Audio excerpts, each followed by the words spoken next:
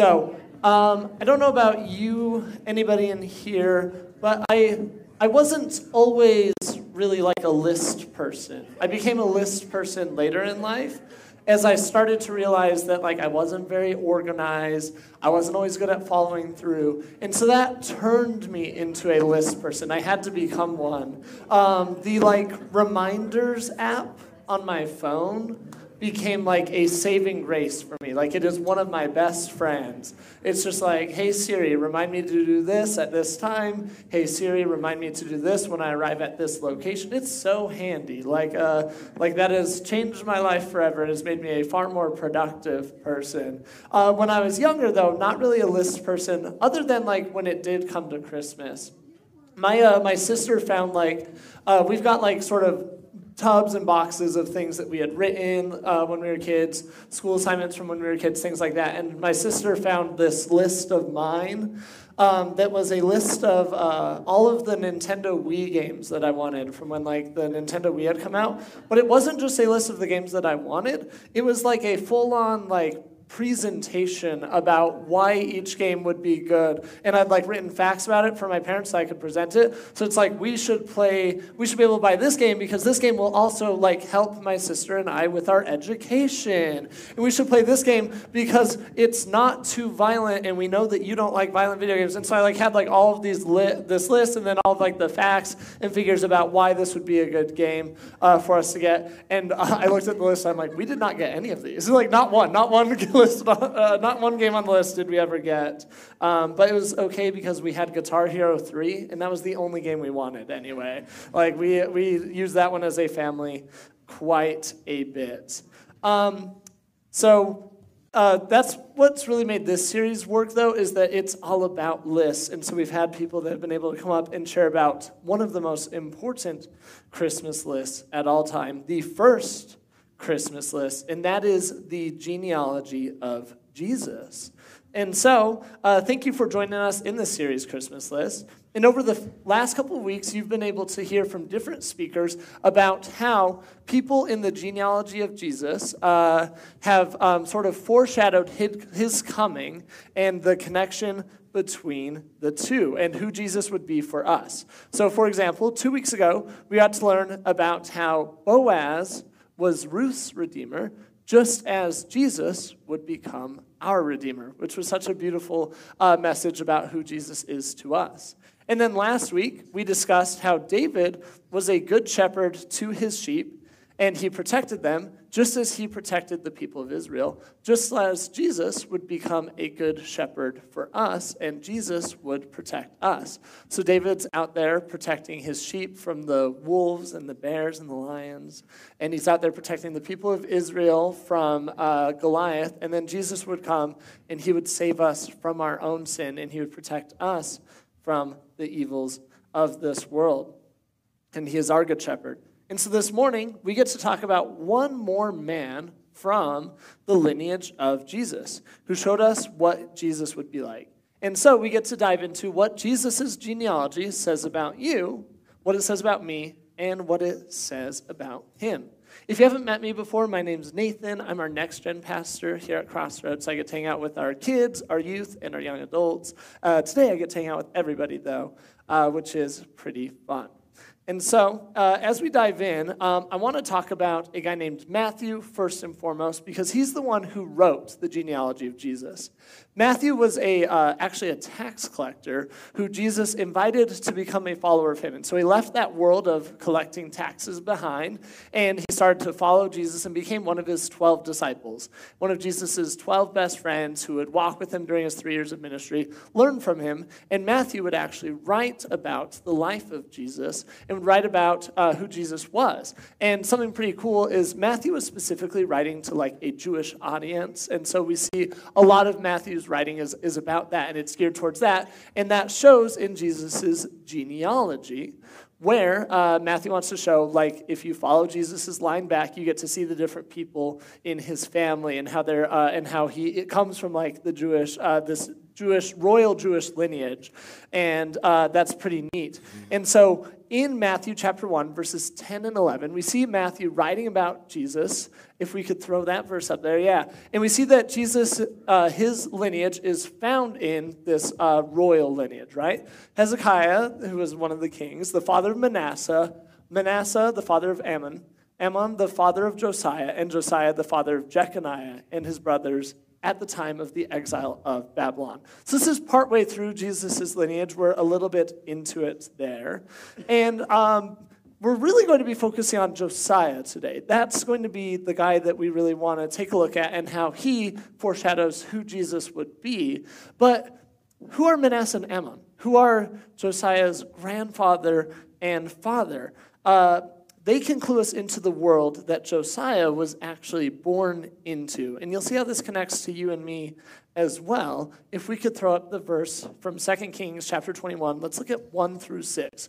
Ooh, it's a small font. All right, I'm going to read it here. All right, so Manasseh was 12 years old when he became king. Okay, this is Josiah's grandfather. And he reigned in Jerusalem for 55 years. Okay, that's a long time. That's a long time to be in charge. His mother's name was Hephzibah, and he did evil in the eyes of the Lord, following the detestable practices of the nations the Lord had driven out before the Israelites. He rebuilt the high places that his father Hezekiah had destroyed. He also erected altars to Baal and made an Asherah pole, as Ahab, king of Israel, had done. He bowed down to all the starry hosts and worshipped them. He built altars in the temple of the Lord, of which the Lord has said, in Jerusalem, I will put my name. In the two courts of the temple of the Lord, he built altars to all the starry hosts. He sacrificed his own son in the fire. He practiced divination, consulted mediums and spiritists. He did much evil in the eyes of the Lord, arousing his anger. In this chapter, we see that Josiah's grandfather was practicing all sorts of evil. We see human sacrifice. We see speaking to the mediums who would then speak to the dead. We see that he's building altars in the high places to false gods. And all of these things together begin to arouse the anger of God. God is not happy with the way that King Manasseh is ruling over Israel. And he does this for 55 years, a very long time that the leader of God's chosen people is literally leading the people away from God. In fact, it goes on for a few more verses about all of the evil things that he's doing. But I want to stop one more time in verse 16, where we can really see just how bad things have gotten under King Manasseh. Moreover, Manasseh also shed so much innocent blood that he filled Jerusalem from end to end. Besides the sin that he had caused Judah to commit, so that they did evil in the eyes of the Lord. He has shed so much innocent blood that the city is filled from end to end, the capital, where the temple is, of God's chosen people, right? It's a really horrible situation, and it doesn't get much better with Manasseh's son, Ammon. Okay? Ammon was 22 years old when he became king, and he reigned in Jerusalem for 2 years. So a much shorter reign. His mother's name was Meshullemith, daughter of Haraz. She was from Jotbah. He did evil in the eyes of the Lord, just as his father Manasseh had done. He followed completely the ways of his father, not his heavenly father, but his father, unfortunately, worshiping the idols that his father worshipped and bowing down to them. He forsook the Lord, the God of his ancestors, and he did not walk in obedience to him. Ammon's officials conspired against him and assassinated the king in his palace. Then the people of the land killed all who had plotted against King Ammon, and they made Josiah, his son, king in his place. So we've got 57 years combined between the two. We've got 57 years of evil, of worshiping false gods, of desecrating the temple. It's just this horrible period that Josiah is born into and becomes king in. It doesn't say it here, but they made Josiah the king in his father's place at 8 years old. This dude is so bad. They're like, we would rather have an 8-year-old rule over us than you. You are not good for us. You are bad news, right? He was so bad that they put his son on the throne and they killed him. And after only 2 years of his rule. So the world that Josiah steps into, he's born into it and then becomes king in, is in a really rough state. It's a world where the people of God are worshiping other gods. They are going their own way, and they are doing what is right in their own eyes. That's actually a common theme in the Bible, and it's even a common phrase. You'll hear that the people did what was right in their own eyes. That's just another phrase, another way of saying that they were sinful, that they were following in sinful practice. They're going against what God would want.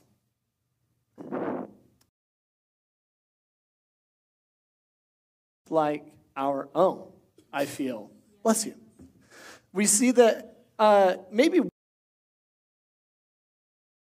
we're not sacrificing our children in the fire, right? It's not quite exactly the same, but perhaps we are worshiping other things in our own lives, right? Perhaps you're here and you've been tempted to worship money, maybe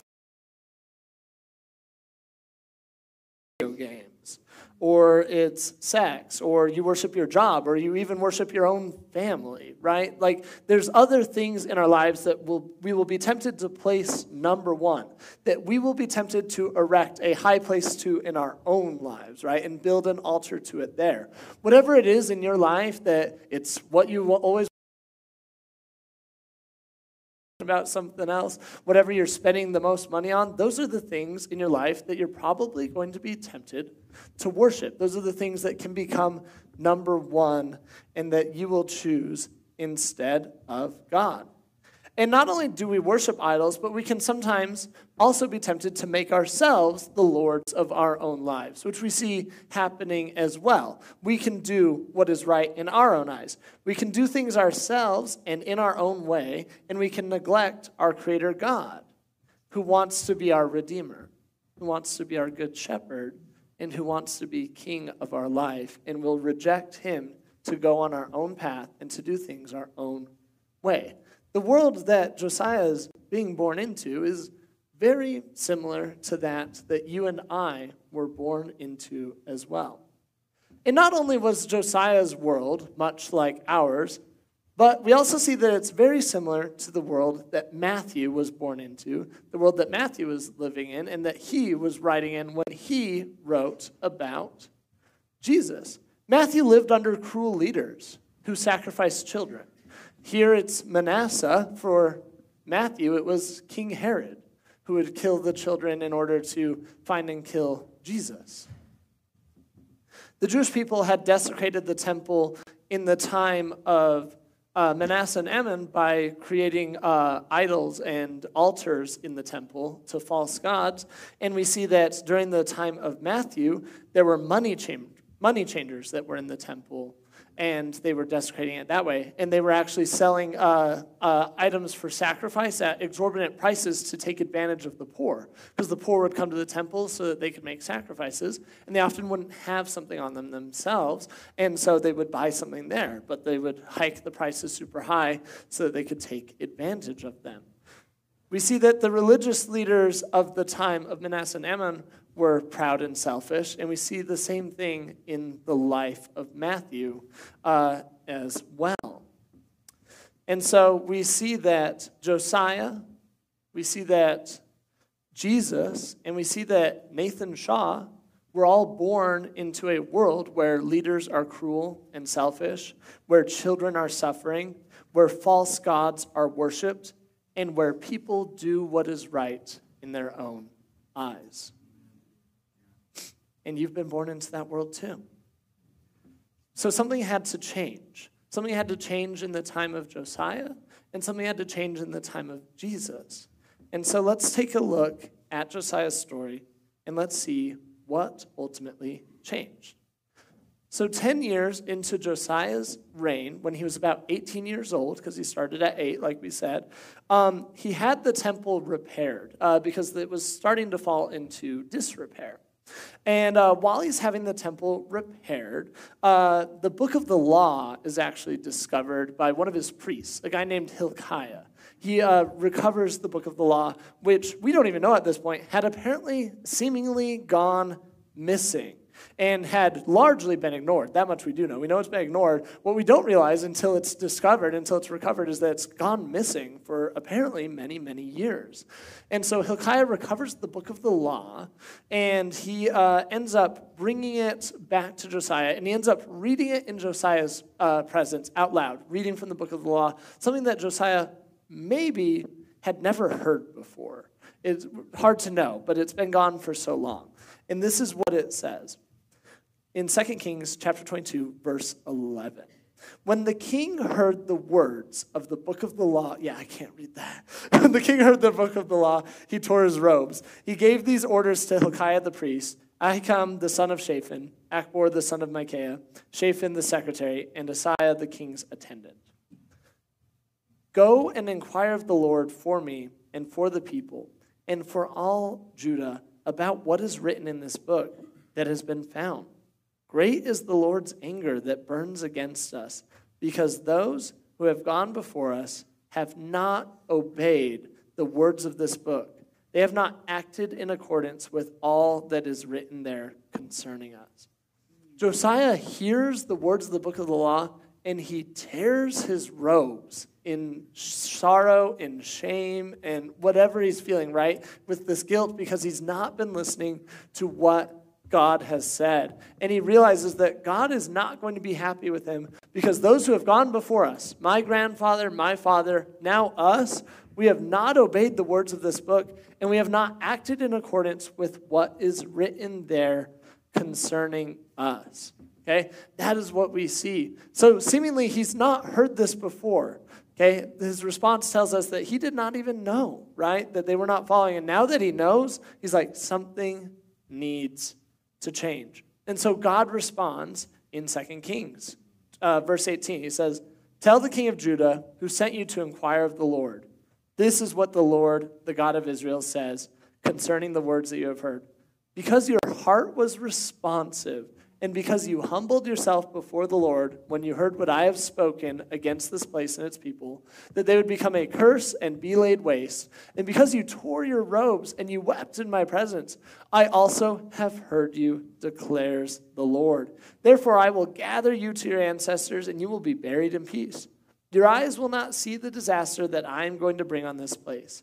And so they took her answer back to the king. So they go and they speak to a prophetess, and she gives the response. This is what God says. God says that you will not be laid waste to, right? Which is because you have humbled yourself and because you have repented. We see that God loves Josiah's repentant heart. He loves that Josiah is going to make him the Lord of his life, and he's not going to do what is right in his own eyes. He's not going to go his own way. And God loves that. He does so not only for himself. Josiah is not just repenting for himself also. Josiah is also going to help the people of Israel turn back to the Lord also. And we see that Josiah renews what's called the covenant. The covenant is the promise between God and Israel. And he pledges that they are going to uphold the law. Josiah makes this pledge, okay, because he's heard the book of the law, and he's heard the law is God's way for the people of Israel to live. And a part of this covenant, this promise between God and the people of Israel, is that they would uphold the law, and then God would uphold his promise to them. And God has been faithful, but the Chapter 23, I know we've been reading a lot. This is our last sort of longer passage. We see that the king called together all the elders of Judah and Jerusalem, and he went up to the temple of the Lord with the people of Judah, the inhabitants of Jerusalem, the priests and the prophets, all the people from the least to the greatest. He read in their hearing all the words of the book of the covenant, which had been found in the temple of the Lord. The king stood by the pillar, and he renewed the covenant in the presence of the Lord, to follow the Lord and keep his commands, statutes, and decrees with all his heart and all his soul, thus confirming the words of the covenant written in his book. Then all the people pledged themselves to the covenant.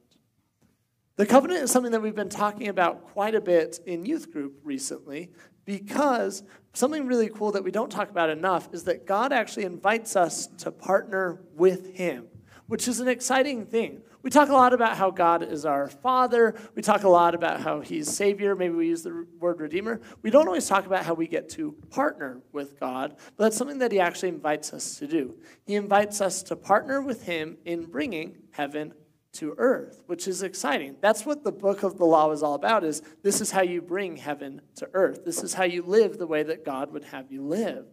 Right? And so Josiah pledges himself to, okay, we're actually going to fulfill our end of the covenant now. He's sorrowful because they've not been doing a good job of it thus far, but he's committed to, in his lifetime, ensuring that they're good partners to God now. Now, unfortunately, this would not ultimately last. Israel would eventually fall back into sin and back into doing what was right in their own eyes. But Josiah's message is similar to what a similar but superior king would tell Matthew later on.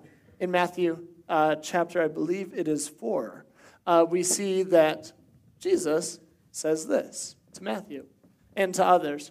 From that time on, Jesus began to preach, "Repent, for the kingdom of heaven has come near." The message of Jesus from beginning to end was that the kingdom of heaven was at hand, that heaven was coming to earth, and that we were to help with that. We are to follow the example of our King, Jesus, and we are to live as sons and daughters of the King of Kings. That was his message, to live as sons and daughters of the King of Kings. Our king is not Manasseh, thank God. It's not Ammon. It's not even Josiah. Our king is Jesus, and we can follow his law. And his law would be much more simplified into one phrase, a phrase that I think we've got up there right now, to love God and to love others. Now, we can't always obey that law on our own. Just like the people of Israel would not ultimately be able to follow what Josiah was telling them forever, and they would slip back into their old ways. We often slip back into our old ways too. But what's really cool is that we are empowered by Jesus and by his Holy Spirit to fulfill our end of the covenant. It's a covenant that we can keep with his Spirit in loving God and in loving others. And where is a good place to start? Well, Josiah teaches us what the best place to start is, and Jesus teaches that too. A repentant heart is a good place to start, fulfilling our end of the covenant. A repentant heart is a good place to start. We're taught from like a very young age to say sorry, and we're told in church by people like myself very often that we should repent. But I don't think we always do a good job of saying what that means. I don't think we always do a good job of explaining what it entails. Repentance is turning away from sin and focusing on God. It's not just saying sorry and then going back and living the same way that we lived before. The young King Josiah did this, and his story can teach us to do the same, because an act of true repentance is not just saying sorry. It's a life transformation. So Josiah, in 2 Kings 23, we see how he repents. Furthermore, Josiah got rid of the mediums and the spiritists, got rid of the household gods and the idols, and all other detestable things seen in Judah and Jerusalem. This he did to fulfill the requirements of the law written in the book that Hilkiah the priest discovered in the temple of the Lord. Neither before nor after Josiah was there a king like him, who turned to the Lord as he did, with all his heart and with all his soul and with all his strength, in accordance with all the law of Moses. We see what Josiah does is he scrubs the temple of the Lord clean, ridding it of the things that the people were tempted to do, to follow, and to practice. Now, we don't have like a physical temple that we need to scrub clean, but we are the temple of the Spirit today. And there are things in our lives that we need to scrub clean in order to repent and follow the way that Josiah did and the way that Jesus commanded us to do.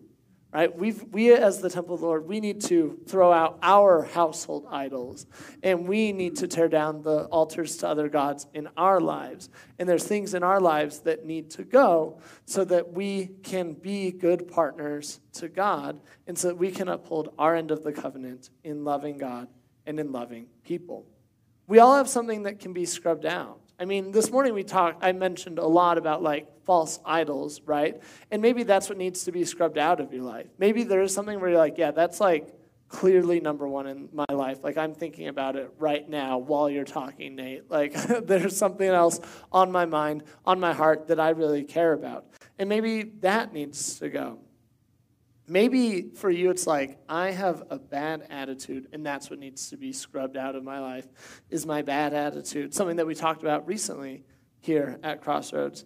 Maybe you're negative. Perhaps you're here this morning and you need to work on scrubbing your temple clean of insecurity, because you're I have this negative view of self, and I struggle to believe that God made me. I struggle to see myself the way that God made me, right? Maybe there's selfishness in your life. Maybe there's pride in your life. Maybe there's people in your life where it's I need to cut off some of those relationships because they keep me from following God, right? Whatever that thing is that's holding you back from bringing heaven to earth, that's what might need to be scrubbed out so that you can pursue God's calling in your life. I know for me, when I was thinking about this, it was one of those things where it was immediately clear of what needed to go. While I was writing this, for me, I need to surrender my thought life, because lately I've been extremely negative, which is it's not normal for me. That's very much not been something in my life very often. But for me, I have not been meditating on the things of God. I have not been focusing on what is good, what is holy, what is praiseworthy, as the Bible talks about doing. And that's taken my thoughts to a lot of dark places. And I've been dwelling on things that are negative. I've been sitting a lot in hopelessness and dwelling there. And some of my thoughts have been sinful because of that. So I want to take every thought captive, and I want to make it obedient to Christ, as the Bible also talks about. And so that's what I need to repent of. I need to repent on the places where my mind has been dwelling. And so I, this morning, confess that to you, and I repent, and I turn from it, and I want to scrub my mind clean. And I want to give us a chance to do the same. I want us to think about, where is Jesus not king in your life? And how can you surrender some of those things to him? And it's going to look different for everybody. People are going to have different areas of their life that they've not yet surrendered to Christ. And while we're thinking about that, I want us to listen to, I've got a song that we're going to listen to today. And it's just the genealogy of Jesus that's going to be sang in the song. So the lyrics are the genealogy of Christ. And while we're listening to that, I want to give you a chance to think about this question. Where is Jesus, who is the final king in this genealogy, a baby who would be born that we get to celebrate next week? Where is he not the king of your life? And how can you repent of something? How can you turn back from him? And how can you make him number one and Lord of your life? And it's a little bit of a longer song because Jesus' genealogy is pretty long. So we'll be back here in about 5 minutes, and I'll close us out, and then we'll bring up prayer teams. But just be thinking about that during this song.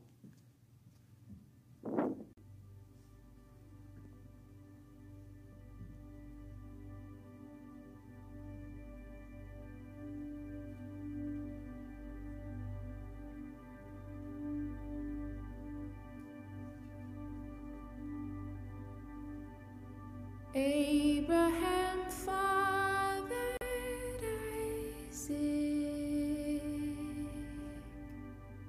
Isaac fathered Jacob, and Jacob fathered Judah and his brothers.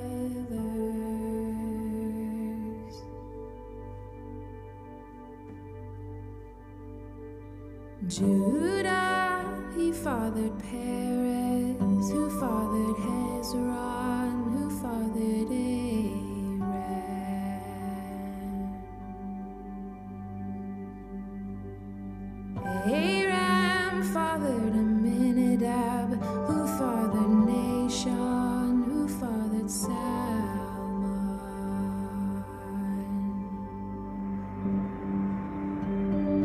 Salmon fathered Boaz by Rahab.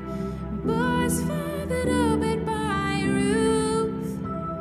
And Obed fathered Jesse, and Jesse was the father of King David. Then David fathered Solomon by Uriah's own wife.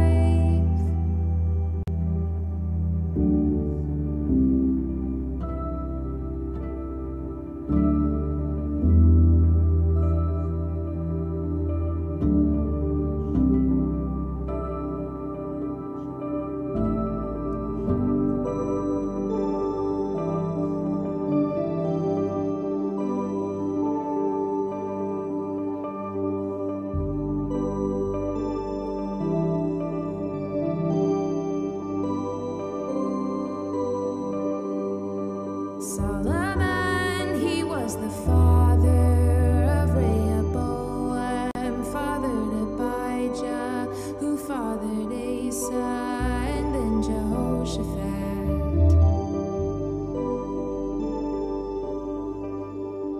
Jehoram fathered Josiah, who fathered Jotham,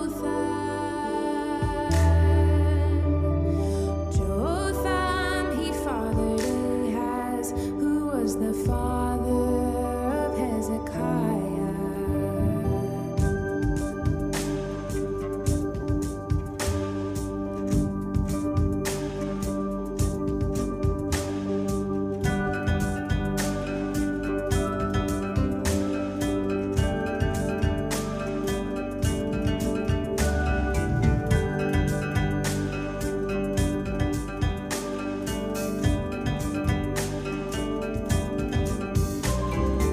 Asa, he fathered Abel, Josiah, and Jeconiah amidst the exile.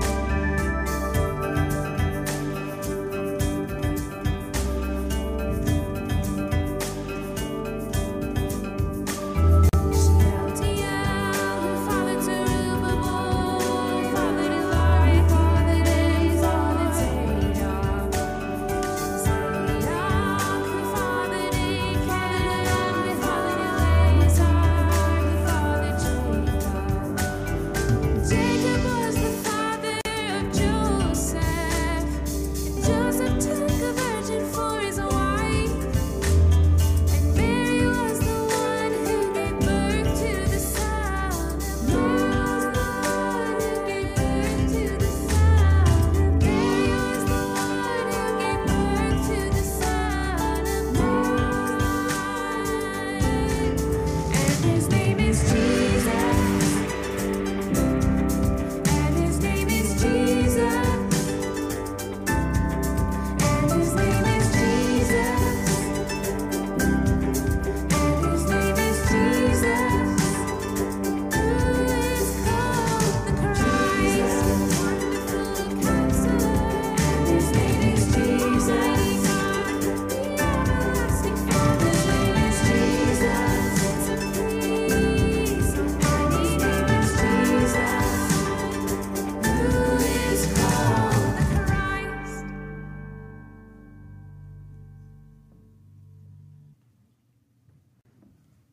That is a list of a lot of different types of people. There are some people on that list that are heroes of the faith, as we talked about in a recent series here. There are people on that list who are great sinners, people that got to be in the lineage of Christ who maybe did not repent and did not turn from their ways and did not bring heaven to earth. But if you're here and you're like, I align more with that, today is an opportunity to start telling a new story.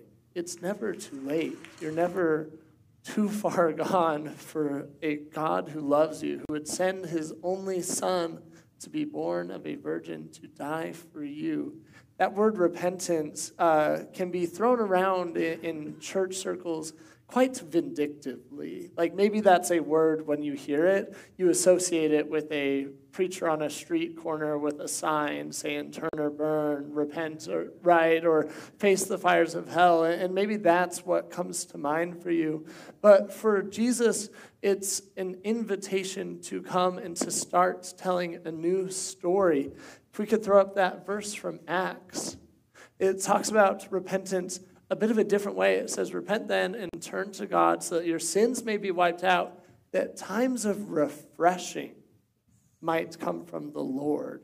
That's a pretty different message than maybe the one that you've heard before, but that's a message that comes from the followers of God who wrote the Bible for you and for me so that we could learn and so that we could experience a time of refreshing. So whatever that thing is that came to your mind that you could wipe out, that you could scrub clean from your life, don't let that bring shame and condemnation, because that's not what God wants for you. God wants you to be refreshed because he loves you. And so I'm going to pray, and then our prayer teams are going to come up, and we're going to make ourselves available to pray with you as well, because, man, there's something about repenting, right, and sharing with God. But God doesn't just want us to confess to him, though he does want us to confess with him. There's also power in confessing with each other. And so if there's somebody that you trust in your life that you can pray with and that you can talk about what that thing is that you want to scrub from your life, the way that Josiah scrubbed the temple clean, then I encourage you to share that. We would love to pray with you, but there's people in your life who would love to do so as well. And then we invite you to join us next week on Christmas Eve, where we get to celebrate the Christ together. Jesus, thank you for this morning, God. Thank you that you love us, and thank you that you invite us to repent and to be refreshed. I pray that each of us can do so this morning, God. I pray that we can share with you, that we can confess it, that we can turn from it, and that you will, through your Spirit, give us the strength to turn from those ways and to turn back to you, God. I pray that we can partner with you in bringing heaven to earth, because the kingdom of heaven is at hand, God. And we want to partner with you in your perfect plan, Jesus. And thank you for this opportunity to celebrate and remember what you began all those years ago with Mary and with Joseph in a little town called Bethlehem, God. In your name we pray. Amen. Thank you, guys. We look forward to seeing you next week on Christmas Eve.